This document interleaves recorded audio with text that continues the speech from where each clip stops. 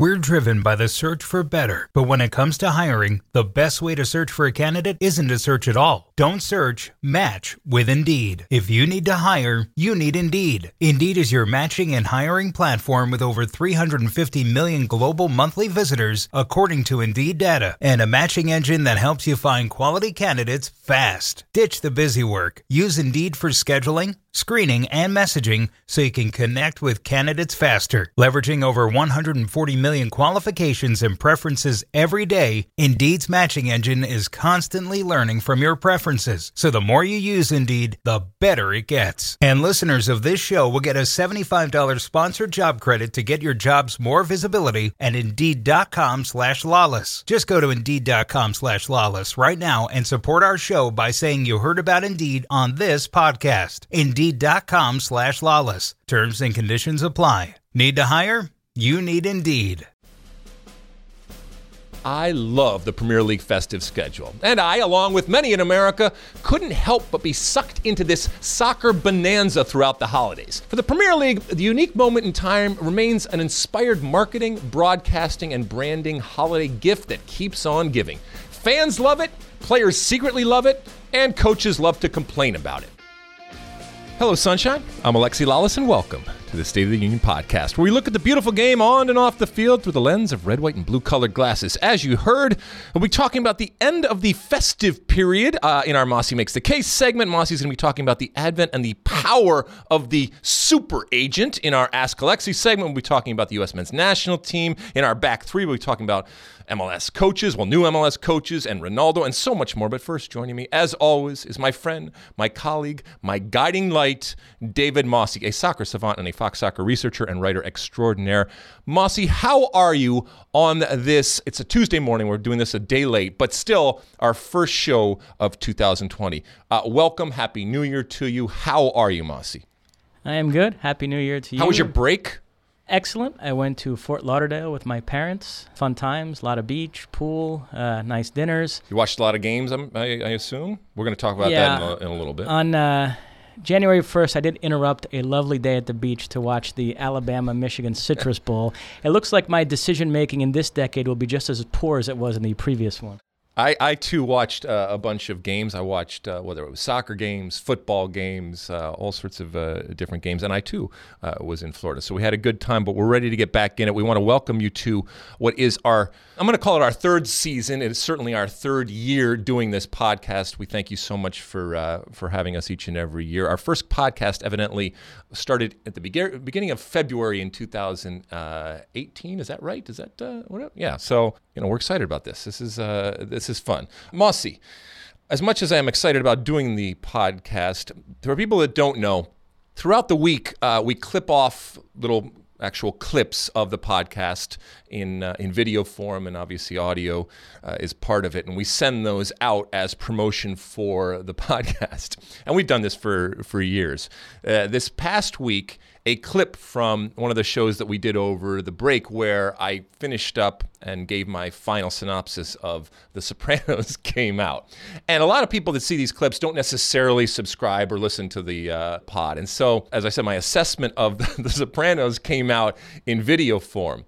And the vitriol and the hatred of you and your Sopranos clan, I mean, talk about a familia, let me talk about, my goodness, was in full force. People were not happy that don't listen to the pod, that just saw this clip, were not happy. So much so that there's even a Sopranos subculture out there that continues to talk about this show, that a guy that does a YouTube show did an emergency break-in YouTube show to rebut and to defend the honor of the show. It was quite amazing. People told me to go kill myself, more so than usual.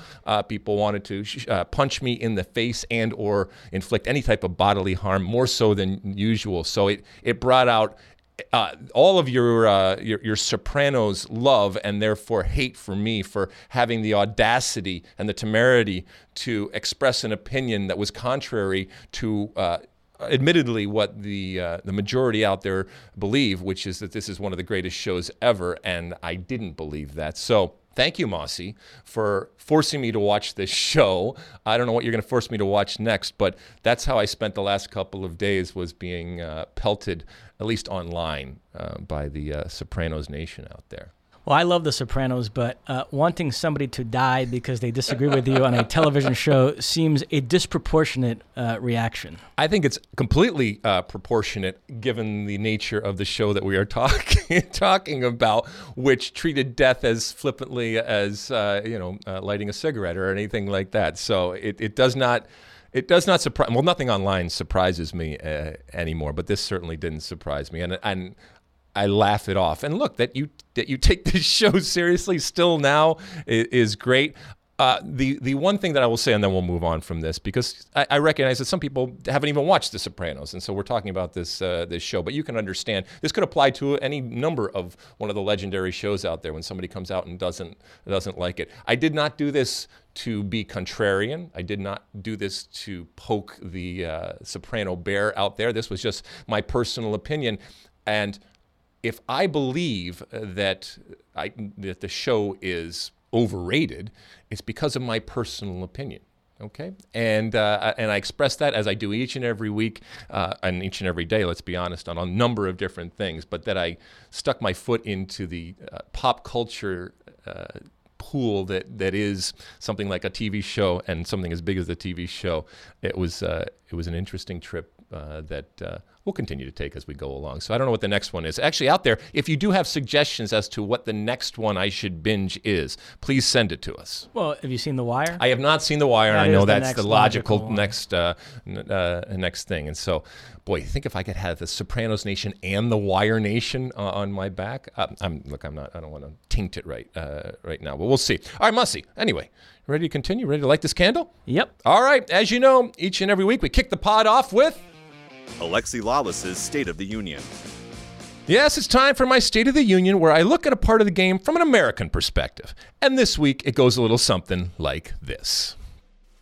Happy New Year. We have emerged from yet another traditional holiday season in England. Yes, that festive time of year when Premier League games come fast and furious, and most teams can find themselves playing 4 games in 10 days. Now, I love the Premier League festive schedule, and I, along with many in America, couldn't help but be sucked into this soccer bonanza throughout the holidays. Narratives completely change every few days. It's like soccer fast food. The product is quickly disposed of and forgotten, but it is also addictive. For the Premier League, the unique moment in time remains an inspired marketing, broadcasting, and branding holiday gift that keeps on giving. Fans love it, players secretly love it, and coaches love to complain about it. Faced with playing 2 games in 48 hours, both Jose Mourinho and Jurgen Klopp called the scheduling a crime. Here's the thing. If you're not playing games, you're training. Players love to play, and coaches love to train. Show me a player that prefers training sessions over playing games, and I'll show you a player that you don't want on your team. Yes, players get tired. Yes, players wear down, and players get injured. But the reality is that nobody cares. Nobody wants to hear pro players or coaches whine and complain about too many games. You're paid ridiculous amounts of money and treated like royalty for the privilege of playing or coaching 2 games in 48 hours. Figure it out. Staying healthy is a skill. Recovery, pacing, and adapting is also a skill.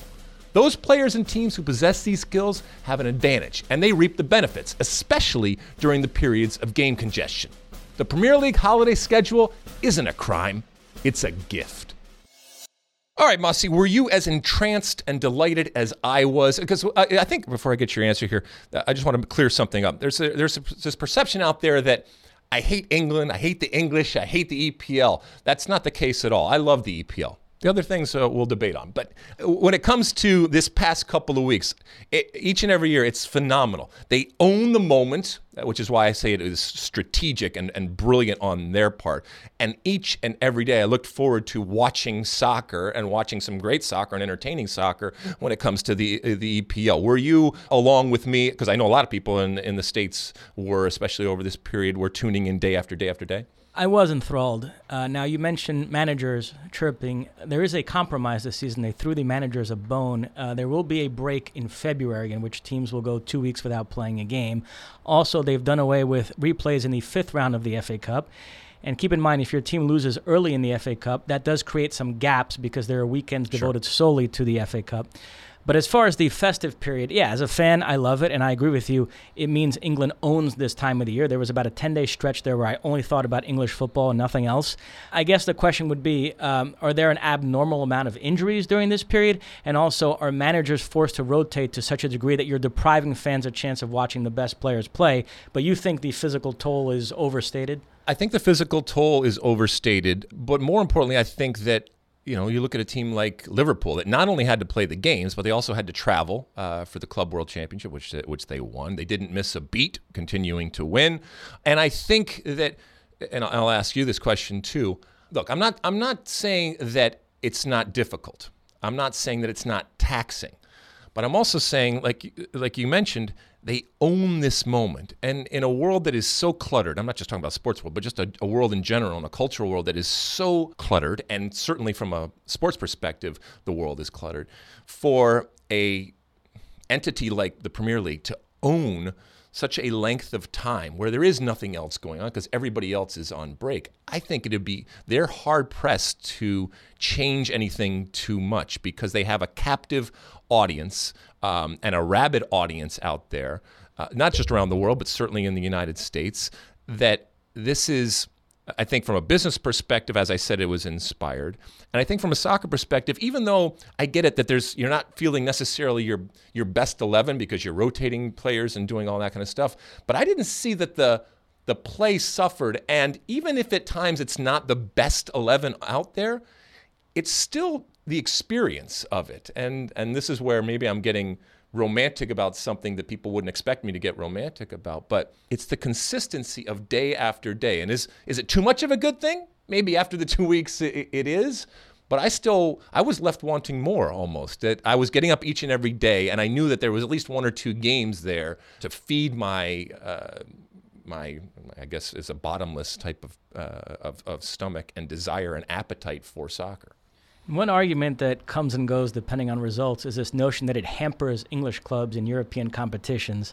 From 2005 through 2012, there was an English club in the Champions League final in 7 of those 8 seasons. Liverpool, United, and Chelsea all won Champions League titles. Arsenal were minutes away from winning one, so there was no complaining about it then. Right. Then you had a stretch of 5 straight seasons where there wasn't an English club in the Champions League final, and in searching for reasons why that was happening, it couldn't possibly be that other leagues were just better than the Premier League during those years, so it had to be that the festive period is so taxing and it puts more mileage on those legs, and so English clubs are at a disadvantage. And now we've had Liverpool in the final the last 2 seasons. You had an all-English Champions League final last season. You had an all-English Europa League final. Right. And so now that argument's gone away again. So that sort of comes and goes when it's convenient, And, I mentioned in the State of the Union, well, I didn't mention it, but I alluded to the fact that players, they want to play games. I hated training. I hated it. I hated it. I hated it. The more games, the better. Now, look, I know I'm a defender, and so my workload and on a daily basis, on a weekly basis, might be less than, say, a midfielder that's having to get up and down the field. But I have found it is very rare. It is a complete anomaly when you have a player that prefers training. That's why I said if I ever met players that preferred training, then I didn't want them. I didn't want them on my team. Yes, do you want to get rest? But if you gave me the option of having rest versus playing a game, I'm always going to play a game. That's just the way that I was built, and I think most players are built like that. And while they will acknowledge the fact that it's difficult, and either from a physical perspective or even from a psychological perspective and emotional perspective around the holidays, having to travel, having to not be necessarily with your family and all that kind of stuff, they recognize that. I think that even if they don't say it publicly, almost to in this case, it would be a man. They love it and they enjoy it. Now, over the festive period, I couldn't help but notice you were tweeting quite a bit about VAR, which was a big theme. There's been an interesting development, though. IFAB, which makes the laws of the game, has more or less sided with the critics. They came out and said the Premier League is getting this wrong. They're being too forensic about it. Offsides is not an exact science like goal line technology. And there is an element of clear and obvious, which, as you point out, is very problematic and introduces its own set of issues. Sure. But what did you make of that? It seems seems like people on that side of the argument are winning, and we are going to see some sort of change here, either in the verbiage of how the offsides rule is written or just in how VAR is applied to it. It's kind of interesting. Huh? Yeah, I mean, it stems from the line that is put there. And the reason why EPL and others can put lines there is because they have more cameras. So when you compare it to MLS actually, in a strange, weird way, actually benefits from the lack of abundant technology, shall we say, because they don't use as many cameras. It's not feasible to put that line down there, which causes so much consternation out there. But as I said before, we're going to put the line in there no matter what. So even if a league doesn't do it, so what's going to happen? So now there is that buffer. And that's why I went back and forth, and I'm always arguing with people about you still have to draw a line at some point. Even if the line isn't actually there, you're still drawing a line. Somebody is still drawing a line, either through a freeze frame or with the naked eye in real time when it comes to a referee. And we as television people, the first thing that we are going to do is put every replay that we have, however little or many we have, we're going to put them down there. And we are actually going to do that line. And we are going to make that referee look wrong. Because even, it goes back to, we've repeated this 100 times. You can't be a little pregnant. But to see and to hear that consternation, I think in a strange way, and remember when VAR was first proposed, I was really worried that it was going to take away that gray area of our game that enabled us to talk about and to argue about and debate and to have opinions about. And it hasn't done that. It has just continued to do that. I thought that in a strange way, it made those games that much more interesting. And maybe I'm weird and maybe I'm the minority. If you had taken out the whole VAR debate and argument, would it have still have been as interesting? And I don't think so. And if you say that it would have been, and you are a member of the media that is continually banging on the VAR thing, then I'm going to call you out for it. Because if you think that you, either an individual or the entity that you worked for, is more interesting by ignoring the VAR thing, okay, because we're just going to talk about the game, and the VAR is just a distraction, all that kind of stuff. No, why are you talking about it? You're talking about it because everybody is talking about it. And is that a good thing? Is that a bad thing? I think that's a good thing. In a strange way, it added to the drama and to the debate, like I said, that was going on. Couple of on-field thoughts. Liverpool are going to win the league. The last thing that some people were clinging to was that the festive period was going to trip them up, and It didn't. They came out of it with an even bigger lead than before. The 4-0 win over Leicester, as you mentioned, I thought was one of the best performances of the entire Klopp era. But Leicester bounced back from that game and won their other 2 Premier League games during the festive period. And that, combined with some of the results below them, I'm now ready to say Leicester is a stone-cold lock to finish in the top 4. There's a 14-point gap between themselves and 5th. And so that means 3 of the spots are accounted for with Liverpool, Leicester, and Manchester City. So it just leaves 1 for Chelsea, Tottenham, United, and Arsenal all to fight over. So that's going to be fun for sure. Huh? I was joking earlier about the way that the way I perceived when it comes to the English. It is still, without a doubt, the most entertaining league in the world. We can argue whether it's the best or not, but the way that they churn the narratives, the way that it's not, yes, it's top heavy, but relative to other European leagues, it's not just 2 teams. I mean, hell, we have Leicester back in, which we thought was an anomaly a few years ago, and yet they're back in, like you said, solidified their thing. Now, there is no title race this year. It's going to go to Liverpool, and it is going to be done, and it's already done and dusted when it comes to that, so people can turn their thoughts elsewhere. But this chase for that 4th spot, I think, is going to be very, very interesting. Speaking of injuries over the festive period, we know that Harry Kane came down, which is a huge, huge blow to Jose Mourinho and Spurs at this time in terms of their chase right now. Let me say this about Mourinho. It's been, I think we can now say, a slow start to life for him on the Tottenham bench. And he came out recently with this comment about, fans need to be patient. Look at Liverpool. It took Klopp 3 or 4 years to get them to the point where they were winning major trophies. And so I just arrived, and I deserve like a similar. And I find that to be very problematic, because the whole source of friction between Levy and Pochettino was Levy's unwillingness to spend the money necessary to rebuild that squad. So out went Pochettino, in came Mourinho. When Mourinho arrived, he said, "This squad is great. I love it. No issues at all." And the way this was sold to me by Mourinho devotees like Charlie Stilitano was that Mourinho was going to get this Tottenham team over the hump because he possesses these great trophy-winning abilities that Pochettino didn't. And he can't now, after they lose a few games, act like this is some massive reclamation project that's going to take years and they're going to have to spend money. And my question would be, if Levy is willing to spend that money, why wouldn't he have done it with Pochettino? Well, he can say that. I'm talking about Mourinho. Mourinho can say that if, and it's a big if, he got assurances that he was going to be allowed to do that, which you rightly point out, nobody else in the past has been given, not the least of which is Pochettino, which is where the source of the friction came.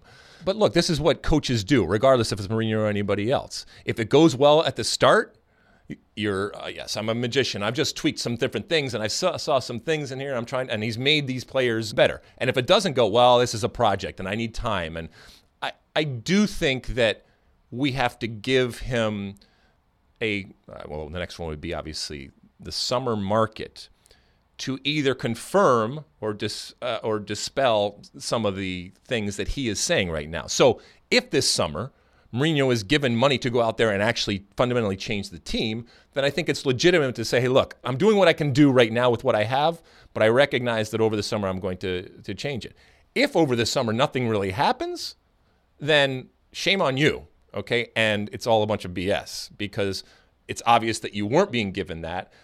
If you weren't told that you were going to that nothing was going to change, then that's still on you. Because if Mourinho's taking that job, you bet your ass that he is sitting down with Levy and saying, what is the situation? What is the reality of what I'm getting into? And if he's just so desperate to come back into a team, fine, but you got to be honest with everybody that those changes are not coming in the future.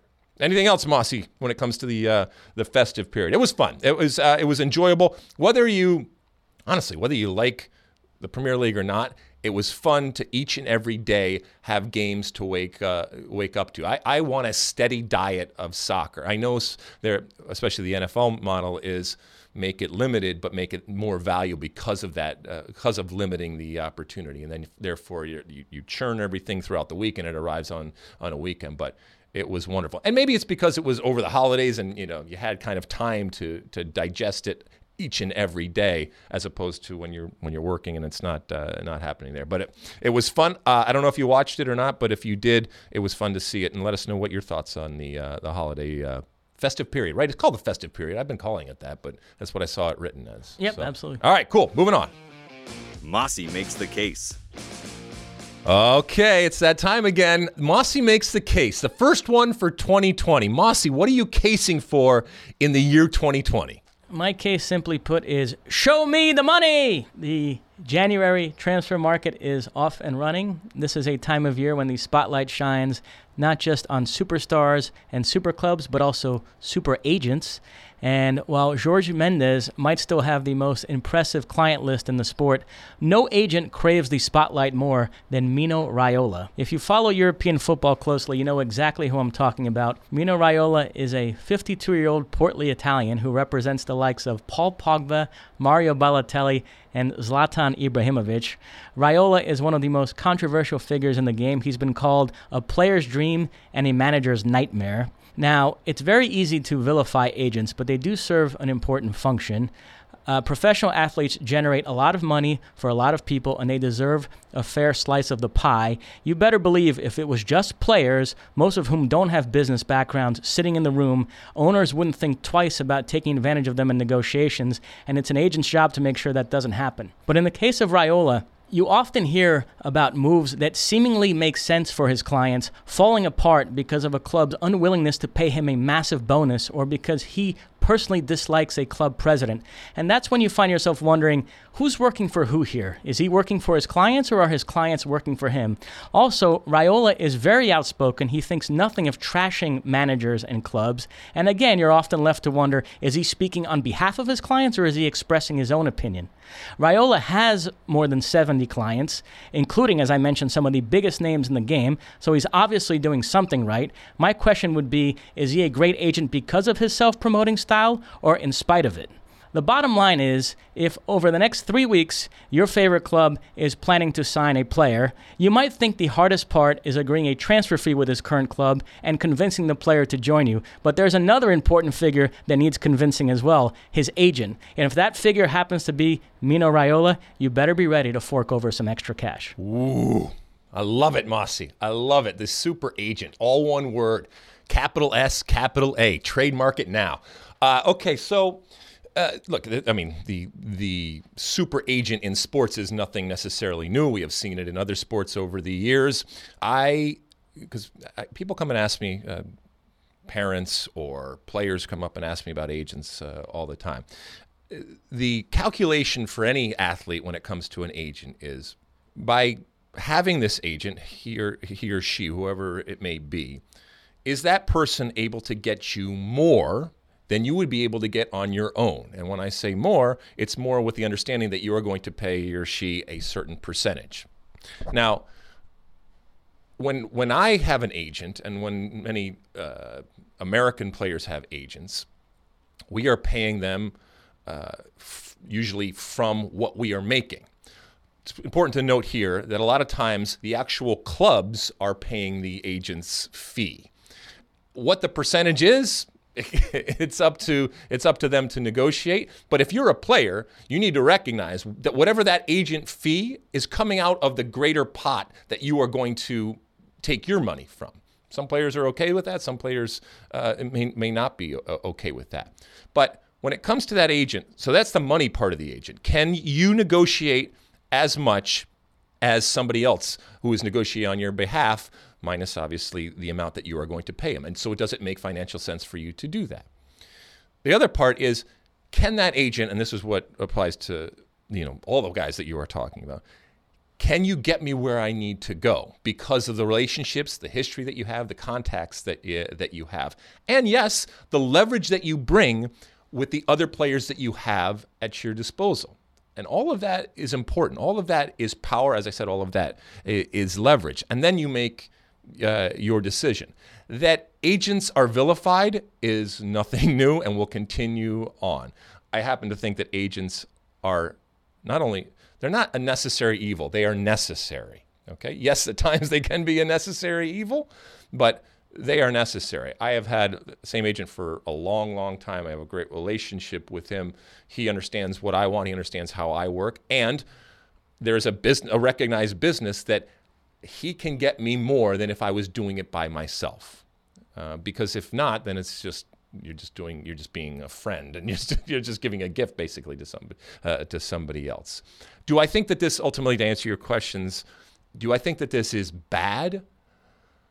No, I don't think that this is bad. I think that this is the way not just sports work, but I think this is the way the world works.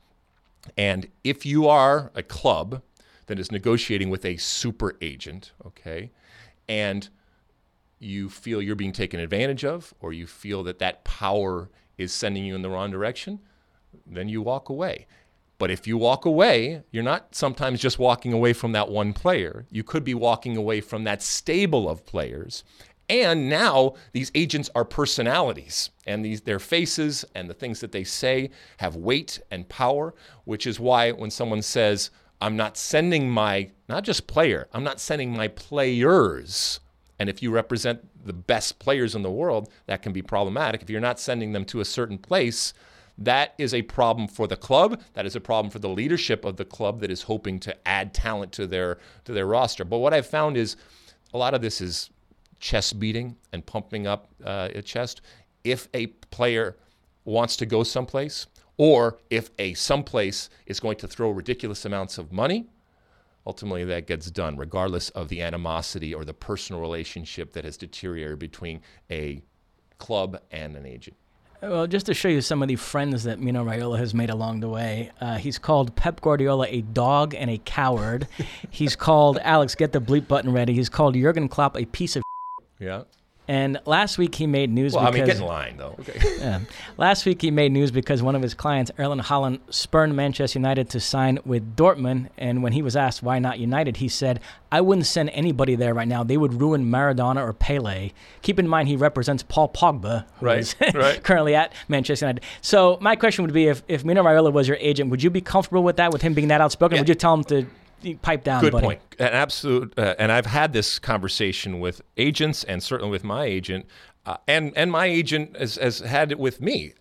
You, as my agent, all right, what you say and do is a reflection on me.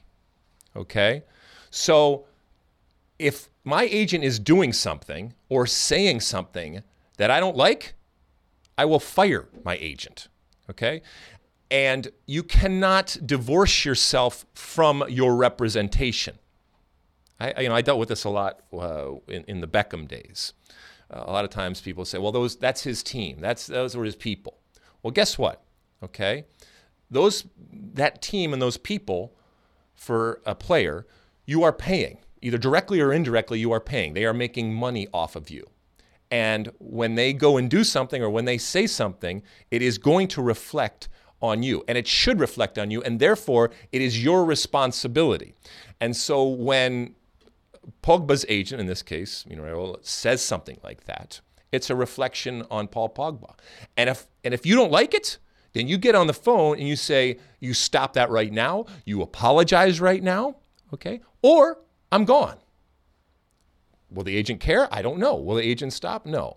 But most agents like to be in the background. Most agents recognize that their value and their worth, and they're much more valuable and worth much more when they are quiet and when they are in the background. A big type of bold personality from an agent's perspective, I guess, is natural considering the representation and the huge names that they represent, the money involved, and this age that we are in where personality and stardom is at your fingertips very, very quickly. I mentioned he's Zlatan's agent. They are a match made in heaven. Right. And the story of how they linked up is kind of neat. So a young Zlatan playing for Ajax at the time decided he needed an agent and called one of his journalist friends and said, can you help me? And the journalist set up a bunch of meetings for Zlatan with agents and went along with him to some restaurant in Amsterdam. And usually in these meetings, agents walk in wearing flashy suits and they kiss the player's ass. And Zlatan says that Raiola walked in looking all scruffy, and Raiola, the first thing he said to him, Zlatan was wearing some fancy watch, and Raiola said, how much did that watch cost you? And Zlatan told him, and Raiola said, how many goals have you scored this season? And Zlatan was having a bad season. He said, 5 goals. And Raiola said, somebody who only has 5 goals this season shouldn't be wearing a watch like that. And Raiola got up to make a phone call, and Zlatan turned to his journalist friend and said, cancel all the other meetings. That's the guy. Wow. But it can come and go very quickly. I mean, we know the classic scene in Jerry Maguire where who's coming with me, because you are only as strong as who you currently represent, and that stable that you have can very, very quickly bolt and can go someplace else. And there goes not just your money, but your and your influence. And so you have to be very careful. Sometimes it's a dangerous game because you're also competing with other agents, and those agents sometimes have phone calls or meetings and are trying to lure those agents away. It's an amazing business, the agent business out there, which is why it made such a good movie, because it gave you a peek behind this incredible curtain of these people, of the way that they go about their business, of the cutthroat nature that it is, but also of the money involved when it comes to him or anybody else. Let me say a couple things about deals involving Raiola clients this January. So Zlatan did in fact sign with AC Milan. He's already debuted for them. I mentioned in our last podcast of 2019 that there was a disagreement over the length of the contract, which put the deal in doubt for like a minute, but they ultimately worked it out. And in retrospect, it was always going to be AC Milan because they are the only club that satisfies this needle that Zlatan was trying to thread. It had to be a big enough club that it wasn't beneath him to play for them because he's Zlatan, but it also has to be a club where he's going to walk in and be the star, the savior, have everything built around him because he's Zlatan. And Milan satisfy that because they still have the veneer of a big club, but they're in a bad enough state that a 38-year-old can walk in the middle of the season and be the star of the team and walk in, show up there to all this great hoopla. So I'm not saying it's the wrong move. If that's what Zlatan wants, great. I hope he's happy there. But again, I do think there's an alternate universe in which Zlatan would have looked at this as the last opportunity to win a Champions League title, which is the only really thing missing from his resume, and he would have perhaps accepted a lesser role, just being a contributing player on a better team. It doesn't sound like that was ever an option, so he goes to AC Milan. He's going to finish out his career, I guess, playing for a mid-table team that hasn't played in the Champions League in 6 years. So I don't know. How do you feel about Zlatan going to AC Milan? It is a little anticlimactic, but this is the power of Zlatan in that when I found out that he was in the 18, and then when I found out he was playing, I sought that game out to see if that magic Zlatan would appear. Now, it didn't. He's playing for, as you said, just a mediocre team right now. Zlatan needs service. He needs people getting him the ball on a consistent basis, but he's not going to necessarily get that. But it'll be interesting next week, because he came off the bench this week, if they now move him into a starting position. And then on Haaland, I think great move for him to go to Dortmund. This kid is doing everything right. It helps that his father was a player, Alf Inge Haaland, who's advising him very well. He rose to prominence at Molde and could have gone to a big club then, right, and instead chose Salzburg as an intermediate step. And now everybody thought, okay, now he'll go to like a super club. And no, he chose Dortmund, another intermediate step. He's only 19, and he feels like, why rush things? Sure. I'll go to a super club when I'm ready. And I think that's just brilliant. I love that move. To me, it makes perfect sense for both club and player. Now, I will say, it makes a lot of sense big picture, long-term in terms of his development. I also think it has the potential to fill a need for Dortmund now. I've talked about this on the podcast, how they only have one center forward in the squad, and whenever Alcácer can't play, they have to put somebody in there out of position. So I was excited when they signed Haaland for that reason as well. But now you're hearing that Alcácer might leave this January, so that would sort of negate that, and they would be back down only one striker. I hope that doesn't happen. If Alcácer is going to leave, I hope it happens in the summer. I hope they finish out the season with two good center forwards in the roster, because I think that's what you need if you're going to realistically win a Bundesliga title this season. So we'll see how that plays out. I think it's a good move. I'm excited to see it from a Bundesliga perspective. Obviously, we have the second half of the season coming, and it'll be interesting to see how that influences. You mentioned Haaland's father and the fact that he played, and there's an understanding, which we'll finish it on this when it comes to the agent world, because there are players out there that are represented by family members, and I think that that's a recipe for disaster. I think that, well, your mom or your dad or any family member, if they have experience and understanding, I think it can be beneficial for them to be in there. I think the separation is important, because I think that, yes, at times a family member can say and do things that others can't. I think that at times it gets really sticky. And look, it's an age-old type of thing. You don't mix money and family, and it's very, very difficult. Neymar, a prime example, is, as you know, being represented, and certainly it hasn't has it hurt him from a money perspective? Maybe not, but I just think it gets really, really sticky really quickly. I agree. I find Neymar's father to be a repugnant figure.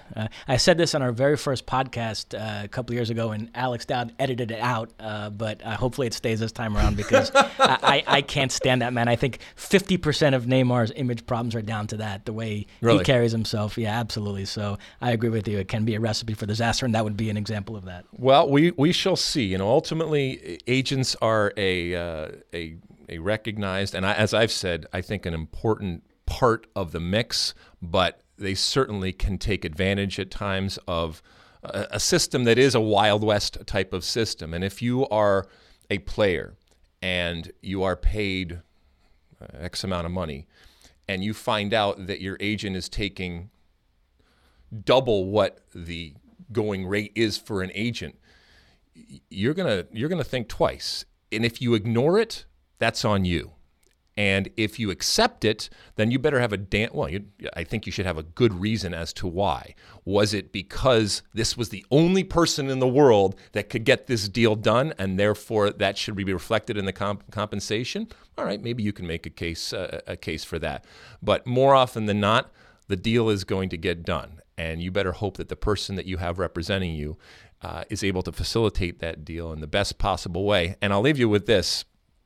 A lot of times, agents only concentrate on the current deal, and they don't recognize, and the good agents will inform their clients that it's not just about this one deal. It's about setting up your next deal. And the things that you do now can play into the advantage that you have going forward. And so you can get caught in time and space only thinking about now if you're an agent or if you're a client of an agent that can hurt you later on. And so the good ones have a plan, have a progression, have an evolution, have an understanding of how to do that and get you ultimately where you want to go. It doesn't have to happen immediately, but it's reflected in the different steps that you take going along. And ultimately, like anything in life, when you have a relationship, it's about trust. Do you trust the person is doing what is good for you ultimately, even at the expense of what might be good for them as individuals, as the agents? And that's not always an easy thing to have happen when money, and sometimes very big money, is involved. All right, Mossy, moving on. Ask Alexi.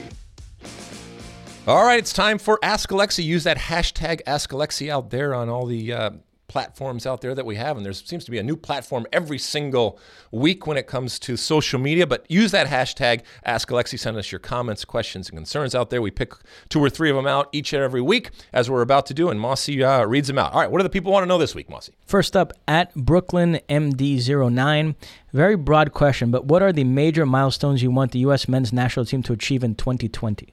Okay, it is a broad question. You can't qualify for the World Cup in 2022 in 2020. You certainly can't win the 2022 World Cup in 2020.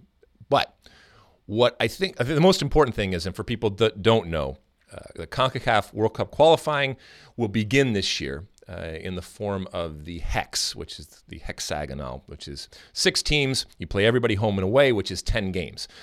By this time next year, January of 2021, the United States national team, men's national team, will have played 6 of their 10 games. It's not all home and away. I don't know exactly what it's going to be, but 6 of those games will have been played. So 18 potential points of the possible 30 points will have been out there. I think a good indication of progress and therefore a cautious optimism, let's be honest, just doesn't exist right now when it comes to the men's national team, will be found a year from now when 6 of those games have been played. I think for them, the milestone will be that they changed the perception of this team, which right now continues to be at an all-time low.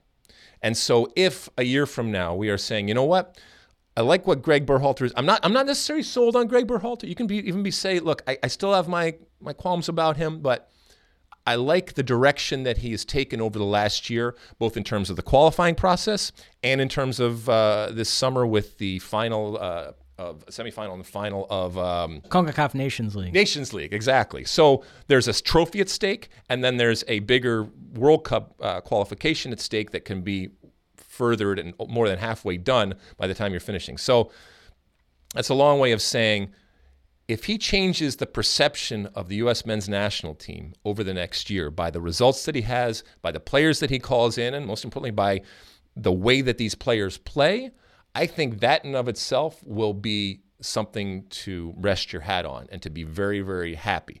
If you are confident moving forward that this team is going to qualify for the World Cup, which they didn't before, and not that I'm saying that that's an accomplishment, and in the past it hasn't been, but that's the next big thing. If you are confident, more confident, that not only are they going to qualify, but that they are going to do well, and that you are going to see players that you haven't seen, and you're going to see a different type of team going forward, I think that is what I am looking for as far as a milestone. I'm not going to say they need to win this amount of games or this amount of games or anything like that, but the perception of that team, if it is changed in a positive direction a year from now, I think that Greg Berhalter and that team will have done a job and will have achieved what I think is certainly doable in 2020. What else, next up, at IlmGram4, thoughts on Ancelotti at Everton? You want to start this one off? I know you had some thoughts we started talking. First off, in our final podcast of 2019, there were reports that Ancelotti was going to Everton. Right. We had a brilliant chat about it, and Alex Dowd didn't feel comfortable enough that it was a sure thing, so he edited it out, and then he ended up getting hired by Everton, a fitting end to Alex Dowd's 2019. But listen, Rodney Marsh said that Carlo Ancelotti managing Everton is like Michelangelo painting my garage. And I kind of feel the same way. It's been very odd to see him on the touchline for Everton. I kind of feel like him and Arteta should flip, and Ancelotti should be managing a club like Arsenal, while Arteta should be getting his feet wet at Everton. And by the way, Arteta played more years at Everton than Arsenal, so there's just as big of a connection there. But Arsenal were caught up in this ex-player fetish, and so they opted for Arteta instead, a guy who had never managed a game in his life, versus a guy in Ancelotti who's won 3 Champions League titles. So I thought that was kind of interesting. And so Ancelotti, back in the Premier League, which I'm sure he's happy about, and managing a club in Everton that has some potential for upward movement. But you see it as he's slumming it. Yeah, I mean, what are you going to realistically win at Everton? It's, I don't buy it. Look, I buy it. I mean, the guy is a legend, okay? But you are a coach, you are a manager, and if you're a good one, I think it's because not only are you good, but you enjoy what you do. So managers are going to manage. Coaches are going to coach. Would even the greatest love to be able to pick and choose exactly where they went and the timing is perfect? This is what was available. He wants to be on a sideline. He wants to have that day in and day out connection and communication and work that is done. I disagree with you that, I don't disagree that this doesn't look a little strange and that someone of his stature sitting on the Everton sideline is a little bit strange, but I don't begrudge him. I actually enjoy it. I enjoy somebody who very easily could have said, this is beneath me, saying, no, this is something that I want to do. Now, is it because he wants to do it just because he needs that juice of sitting on a sideline or standing on a sideline or working each and every day with players? Or did this specific one, he's just taking the best that he could possibly get? I don't know. Yes, it's different, but ultimately, as has been the case wherever he has gone, he has to improve this team. And if he can't do it, then is he really that good a coach? Is he really that good a manager? We have this debate all the time about Pep and different people. I love the fact that he actually is putting himself out there, even at this late stage of his career, saying, you know what, I'm going to go someplace that people didn't expect. I'm going to go someplace that I don't have the tools that I've had in the past. And I'm going to literally, which is something we don't see too often enough in today's game, I'm going to coach them up. I'm going to manage them up. I don't know if that applies. I'm going to manage them up for people that like to call their coaches managers. He's going to manage them up. He's going to coach them up. And that, to me, is the essence of being a manager and being a coach. Okay? When you have all the best players in the world, yes, we've talked about this before. I'm not saying it doesn't require skill. But if you can come in and you can make a team better and you can make individual players better without necessarily changing those players, that to me is the essence of coaching. And I like that he is doing something like that. And on the topic of coaching players up, we're taping this on a Tuesday. Yesterday was another Marcelo Bielsa Appreciation Day because Arsenal faced Leeds United in the FA Cup. And Leeds went in there and played Arsenal off the field in the first half. Didn't win, mind you, because with Bielsa... they didn't win. I don't understand. No, I do understand. I know hipsters like me love him, but there's very rarely actually a tangible reward to all his great work. Although I will say Leeds, it looks like they're going to get promoted this season, so we will have Marcelo Bielsa in the Premier League next year, which would be great. But they'll lose every single game, and all you romantics will be out there going, yes, but you just see the way they play. Oh, yes, it's inspired. It is such a load. Oh, God. So you don't buy the Bielsa. You don't worship at the altar of Marcelo Bielsa. I think that if you're being romantic just to be romantic, I can appreciate that and I can respect that, but it gets old. What supporters are just going to be? Yes, but we played prettier against the team, but we lost. If you can't couple it with the scoreboard, then what are we doing here? Then you're just playing Sunday kick around. If you're not, then you're just not keeping score. All right, there's no trophies, there's no score, everybody plays. Oh, we played so beautiful. Oh, I put it through this leg. Oh, this was great pressing. Oh, no, and don't, for those out there, this isn't a Sopranos moment. Don't scream and yell at me here. It's not that I don't appreciate and respect Bielsa. I love that he is a maverick. I love that he does things differently. But if you do things differently that results in you not winning, okay, you've just done things differently. And if you really want to just pay to see this romantic notion of what the game is, when, by the way, you lose a game, okay, fine. But I don't want to do that. I want what Pep does, because Pep couples the things. He is a maverick. He is a revolutionary. He is a romantic, but he couples it with a pragmatism and an understanding, and most importantly, a respect for the people that buy tickets, the people that watch, the people that support, that ultimately it has to result in you winning. It doesn't mean you're going to win every single time, but it'll be fun. It'll be fun next year to have Bielsa. And it was an interesting matchup, Arteta and Bielsa, because you had Pep's protege versus Pep's mentor. So Pep always sort of in the middle of things. Well, we'll end on this. You mentioned last podcast of 2019 that you proclaimed The Sopranos as the most overrated television show of all time. And so I also mentioned that people did not take kindly. Yes. Well, let's say people. Sopranos fans, which I assume are people. It's debatable, yes. But. And so at Sean Levy says, as you've incorrectly surmised the most overrated TV series ever, so he's a Sopranos fan, which do you reckon is the most underrated? Oh, wow. Most underrated. All right, so I can go back in history and look at different shows. Let's see. I think like a show like WKRP in Cincinnati, I think was underrated for the characters and the development and the writing and the acting. Something like News Radio, I don't know if you remember that. That was a show in the mid-'90s that I think was underrated. Wonderful cast that went on to do some very, very good things. The Closer with Kira Sedgwick. And these aren't. It doesn't necessarily mean that nobody heard of these things or that they didn't win awards, that they weren't appreciated. But these are definitely some things. I think at times the Newhart show and shows were underrated. Do you have one that jumps out at you? Well, I'll give you a couple. In the prestige drama category, there's a show called The Shield. Yes. Which is absolutely phenomenal. Chickless. Is that his name? Chickless, yes. Wire and Sopranos are my top two. The Shield is like one peg below those two. Yeah, I think it's an all-time great show that doesn't get enough. If The Shield had been on HBO, I guarantee it would be viewed differently. The fact that Shield was TNT, I think, right? It was something like that, or it was FX, I think. FX. What I'm saying is the cachet and the panache of HBO, or what I guess it would now be Netflix too.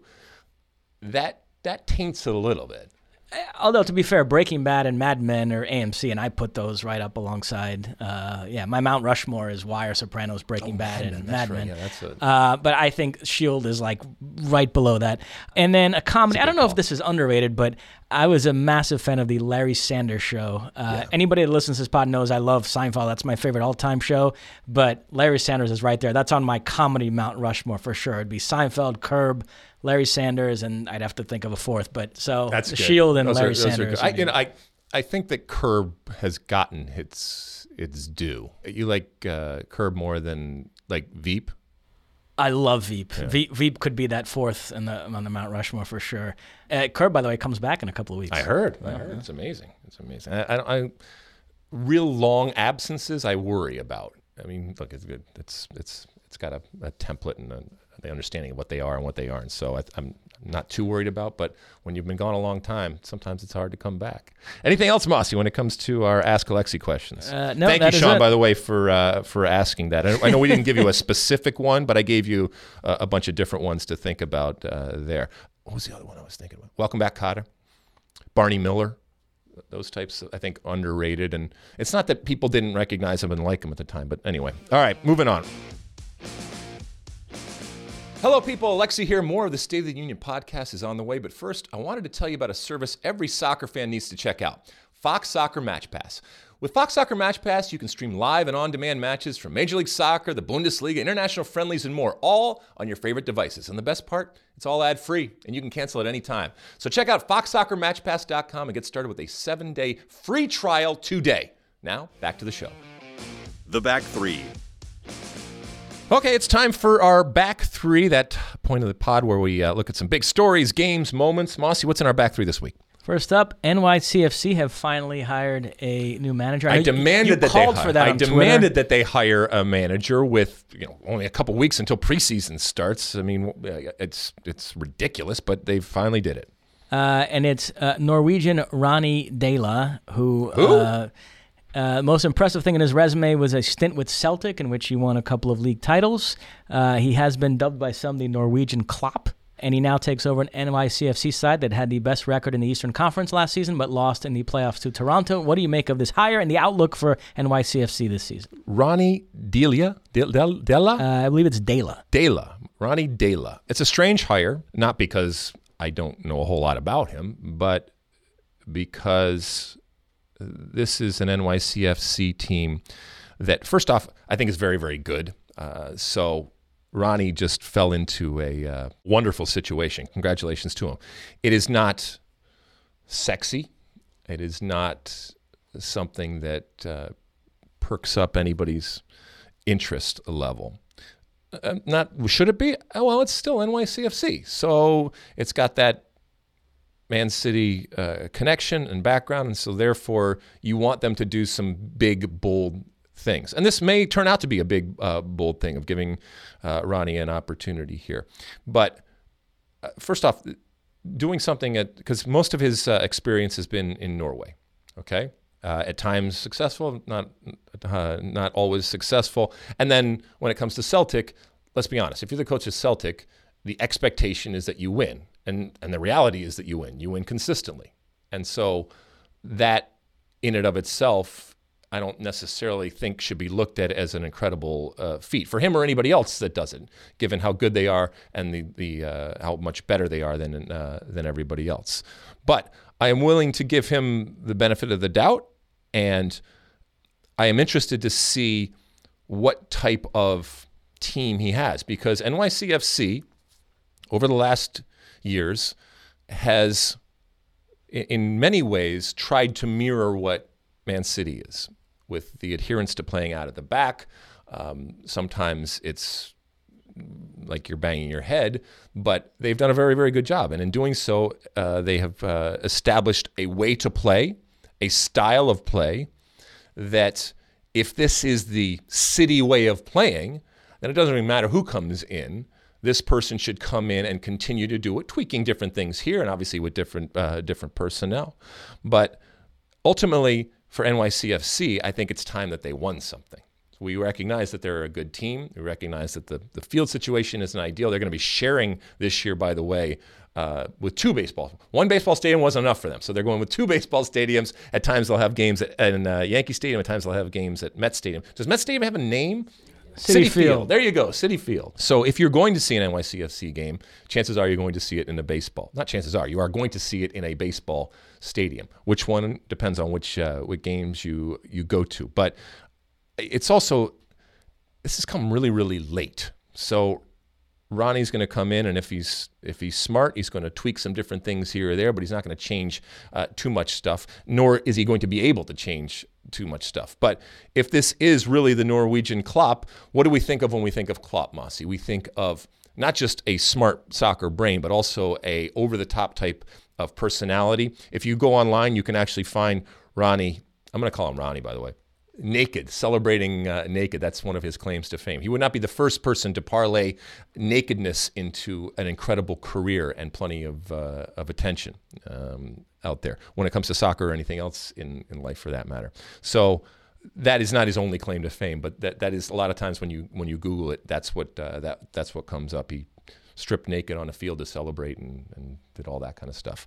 But I like the fact that he is potentially a personality. I think we need more of those. So that gives me a positive, at least a positive reaction that this is somebody who's going to be interesting. This is somebody who's going to be animated. This is going to someone who's going to bring passion and energy both on the field to his team and off the field in terms of the personality that he has. I hope he lives up to being the Norwegian Klopp in the way that he performs, shall we say, and entertains with his team and the personality that he is. Do you know anything about him other than what you've read?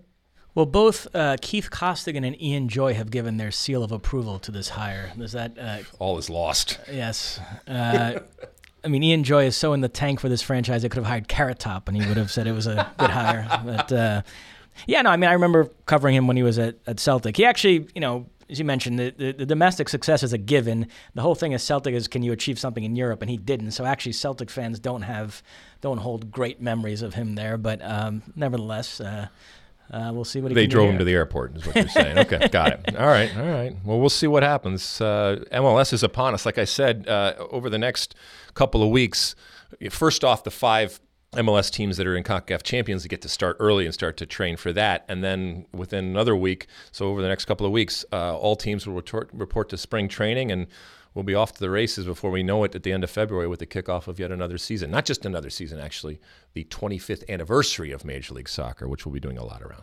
Next up, we'll switch gears to Italy. Serie A return over the last couple days. Inter Milan had a really nice statement win away to Napoli, 3-1. Lukaku, and Lautaro with the goals. Juventus answered with a 4-0 drubbing of Cagliari. Cristiano Ronaldo with a hat-trick in that one. Inter and Juve are level on points through 18 rounds. Inter ahead on goal difference. I think Inter are going to stick with them until the end. It's going to be a great title race. I'm very excited for it. On Ronaldo, he joins Alexis Sanchez as the only players to score hat tricks in Serie A, La Liga, and the Premier League. Couple of thoughts there. I know the linchpin of your Ronaldo over Messi argument is this idea that Ronaldo has done it in different places while Messi has stayed in his comfort zone. Yep. I know it's only one game against Cagliari, but still, people that think what you think, this was an occasion to sort of make that point again. I think so, yeah. I think that this was, once again, a celebration of somebody. Look, earlier in the pod, we talked about underrated type of things. We're not underrating Ronaldo, but I do think at times in the world where he is constantly compared to Messi, and where when you do that, at times you can look at Ronaldo as much more robotic in the way that he does things. It's not as pleasing to the eye. Ultimately, he could always, rest his legacy on the fact that he scored goals. And so when he is scoring goals, that is good. However he scores and against who he scores, it doesn't really matter. That is what he has fed off for so long. I do think that when we look at Ronaldo in Italy, I think many years from now, when we look back, we will examine the choice and why he thought that he needed to do it. I don't know ultimately the reasons. Do you think that it's been a good move for him in terms of who he is, maybe much more so from an image standpoint as opposed to a soccer perspective? I've enjoyed watching him in Italy. I'm happy he went there. But I will say, you're right. The notion of Cristiano Ronaldo being underrated is ludicrous. But I would say over the last year and a half, because he's not in the Premier League, because he's not playing for Real Madrid, Barcelona, he has, to the extent that Cristiano Ronaldo can ever fly under the radar a little bit, he has flown under the radar a little bit. Do you find yourself thinking about him on a week-in, week-out basis as much as you used to? But is that a function of him not being as good, or is that a function of him playing in Serie A, and therefore Serie A, we know, has gone through a lot of changes and is not foremost in a lot of people's minds when it comes to watching soccer? Yeah, I think more the Serie A thing. Well, that's too bad, because it's not as if Cristiano Ronaldo couldn't be playing at any of these leagues that you just mentioned, and by the way, at any of the top leagues that the top teams within those leagues that you just mentioned, that he decided to take, the path less traveled. I think you're right in that it may have. It's probably not right to say it hurt him or hurt his image, but the way we think about Cristiano Ronaldo today, at the very beginning of 2020, is very different than we think about even a year or 2 years ago about what he was. Well, one thing since he moved to Juventus a year and a half ago, he's had to sit there and watch another Real Madrid player, Luka Modric, win the Ballon d'Or, which I know the Ronaldo camp was very unhappy with. And then this year, his great rival, Lionel Messi, won it, moving past Ronaldo in all-time Ballon d'Ors. And Ronaldo didn't even finish second. Virgil van Dijk did. So that's one thing, because I know he cares a lot about that award. I wonder what must be going through his head. I think he's realizing it's a lot tougher to win it at Juventus than Real Madrid, because Real Madrid do have a lot of sway when it comes to that award. The thing I would say about that is Messi has won 6 Ballon d'Ors. In 3 of those 6 years, Barcelona didn't win the Champions League. So it seems like with Messi, people can get past that and just give it to him on the basis of his week-in, week-out brilliance and this idea that he plays the game at a higher level than anybody else.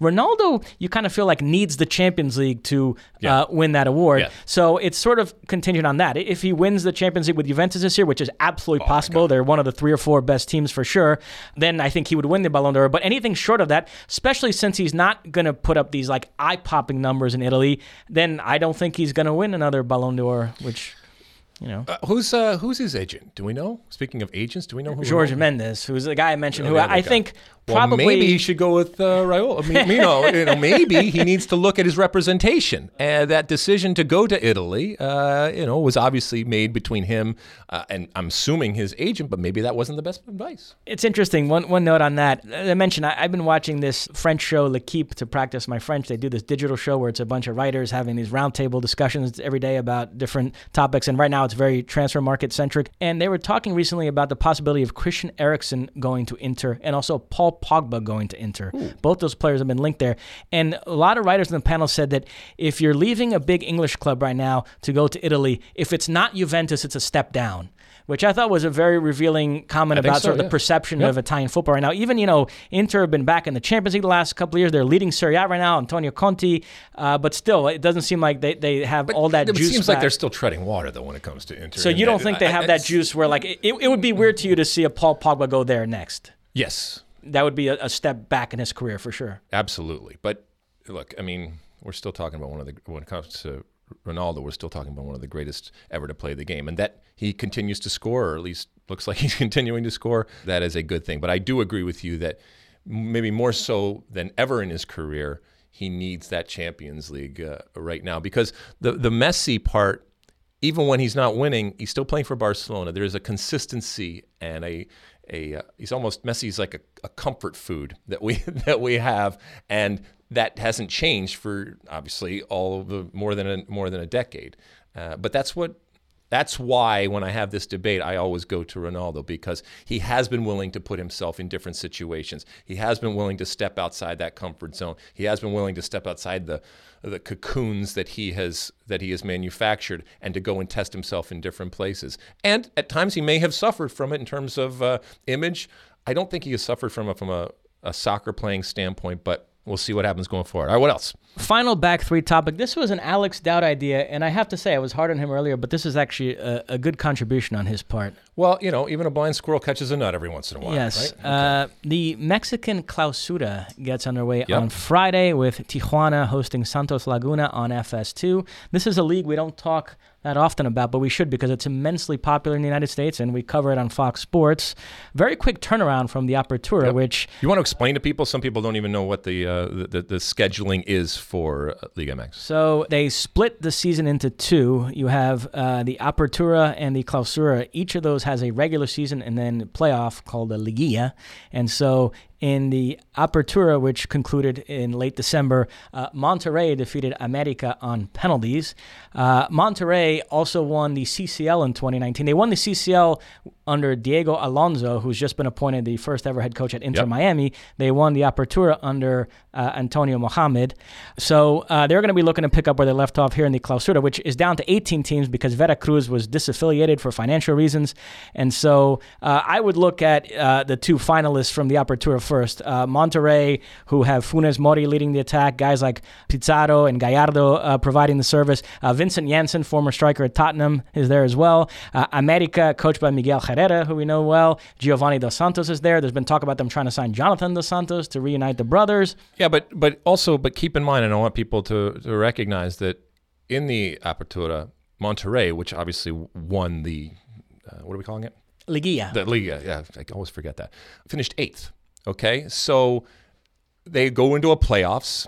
This is a league that has a regular season, and then they go into playoffs, and then they have a winner. So Monterrey, which did not win the actual league, they finished 8th, and then they went into it. But you're still picking them to use that moment and that moment of holding up a trophy to kick on, shall we say? I am, because in the Clausura? The 8th felt like the aberration there. They are a talented team. Okay. So they won CCL. They gave a very good account of themselves at the Club World Cup, lost a heartbreaker to Liverpool in the semifinals, so I think they're a very good team. But you mentioned the team that had the best record in the regular season of the Apertura was Santos Laguna, and then they got knocked out by Monterrey in the quarterfinals. So, they're, I suppose, a team you could mention as well. And then also Tigres, who are very good, who lost the CCL final to Monterrey.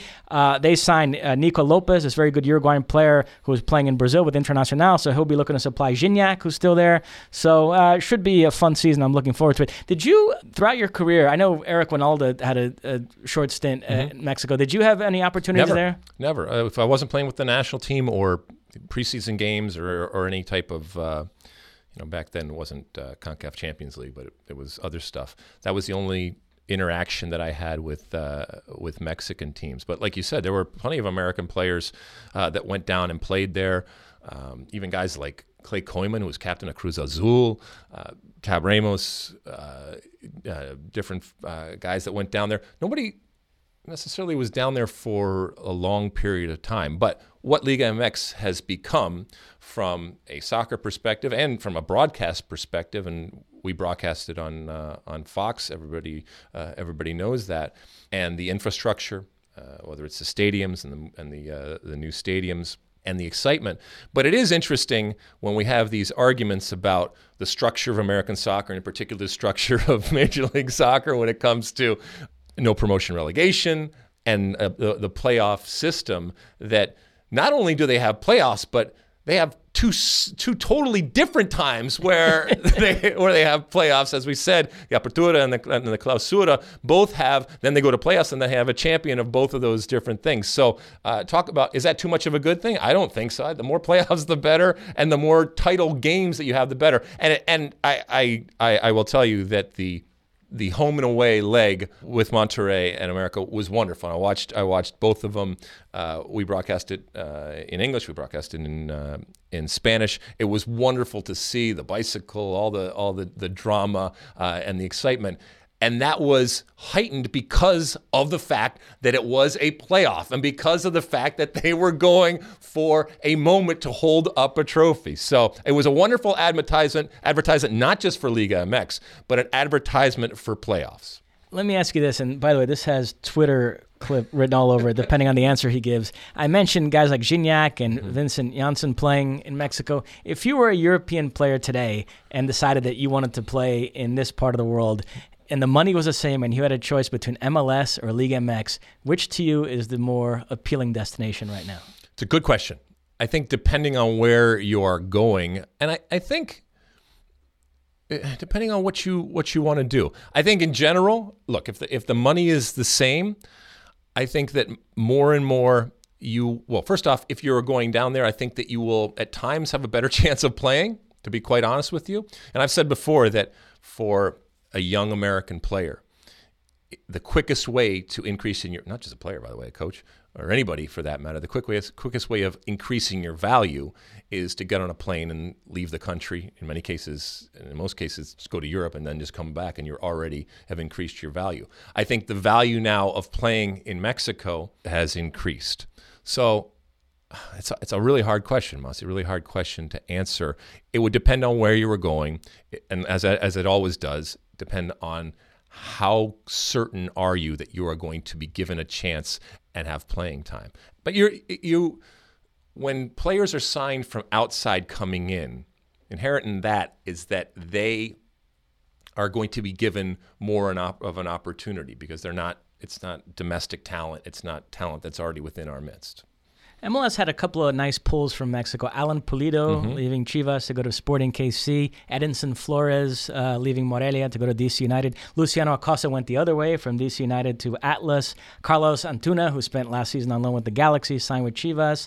So on this MLS Liga MX front, a couple things. The winner of this Clausura will face Monterrey in a playoff to determine who plays the Seattle Sounders in that Campeones Cup. Right. And also, keep in mind, the MLS All-Star game this year, which is at Bank of California Stadium in July, is the MLS All-Stars against the Liga MX All-Stars, as you mentioned, commemorating the 25th anniversary of MLS. Do you like that format better or the European club? Do you think this is... I think this is much better. I think this is great. I think that, first off, it's going to force Liga MX to create an all-star team. And while it's normal for us in the U.S. and Canada to do this in all sports to create all-star teams, it's very, very unique and different for a lot of other countries and cultures to do that. And so I'll be really interested to see what this team looks like. And is it a team to showcase the best talent that they have? Is it a team put together to be the best collection of players, or just the best players? I love it. I think it's great. And I love it because at this point in history, more than any time before, I think that we can, and when I say we, I mean Major League Soccer, but American soccer in general and Canadian soccer, we can look at Liga MX and look at Mexican soccer and be confident in saying that we can compete. We can compete on the field. You mentioned the deals that are being done. So from a business perspective, I think that money has gotten into a range where it is feasible to do some of these things, to sell players or to buy players, where in the past we would have been priced out. I think that right now, the connection between the United States, Canada, and Mexico when it comes to the soccer in terms of the talent and the business that exists has never been closer, has never been more on an even plane, and that's a good thing. That's a good thing for everybody involved. I think that Liga MX has made MLS better. MLS, I think, is making Liga MX better. And we can coexist, and at times, and this is a bigger conversation, something we've touched upon in the past, there will come a time, I think, where the potential for this North American league with Mexico, Canada, and the United States exists. How it looks ultimately, I don't know, but I think that there is going to be a lot of inertia and desire on a lot of different fronts to have something like that exist. And can you imagine what it would be like? Anything else, Mossy? No, that is it. All right, so we come to the end of yet another show, and our first show of 2020. And as always, I want to thank you for tuning in and subscribing and rating and reviewing and doing all those things. Before we came on air, we were talking as a group here about the way that this podcast has evolved over the last couple of years. And yes, we have a kind of set template and a way that we go about it, and I think people appreciate that and like that. And I was saying earlier that people like ritual. Having said that, you got to grow, you have to evolve, and we want your input and we want your help as we continue to grow this podcast, because this is a labor of love. This is something that we enjoy doing each and every week, but we recognize that it can get better. And so if you are out there, please let us know if there are things that you want to do. I mean, some of the things that we're looking to do throughout the year here is possibly bring in some other voices, bring in some interview type of things, other co-hosts out there. One of the things that we also talked about, Mossy and I were talking about earlier,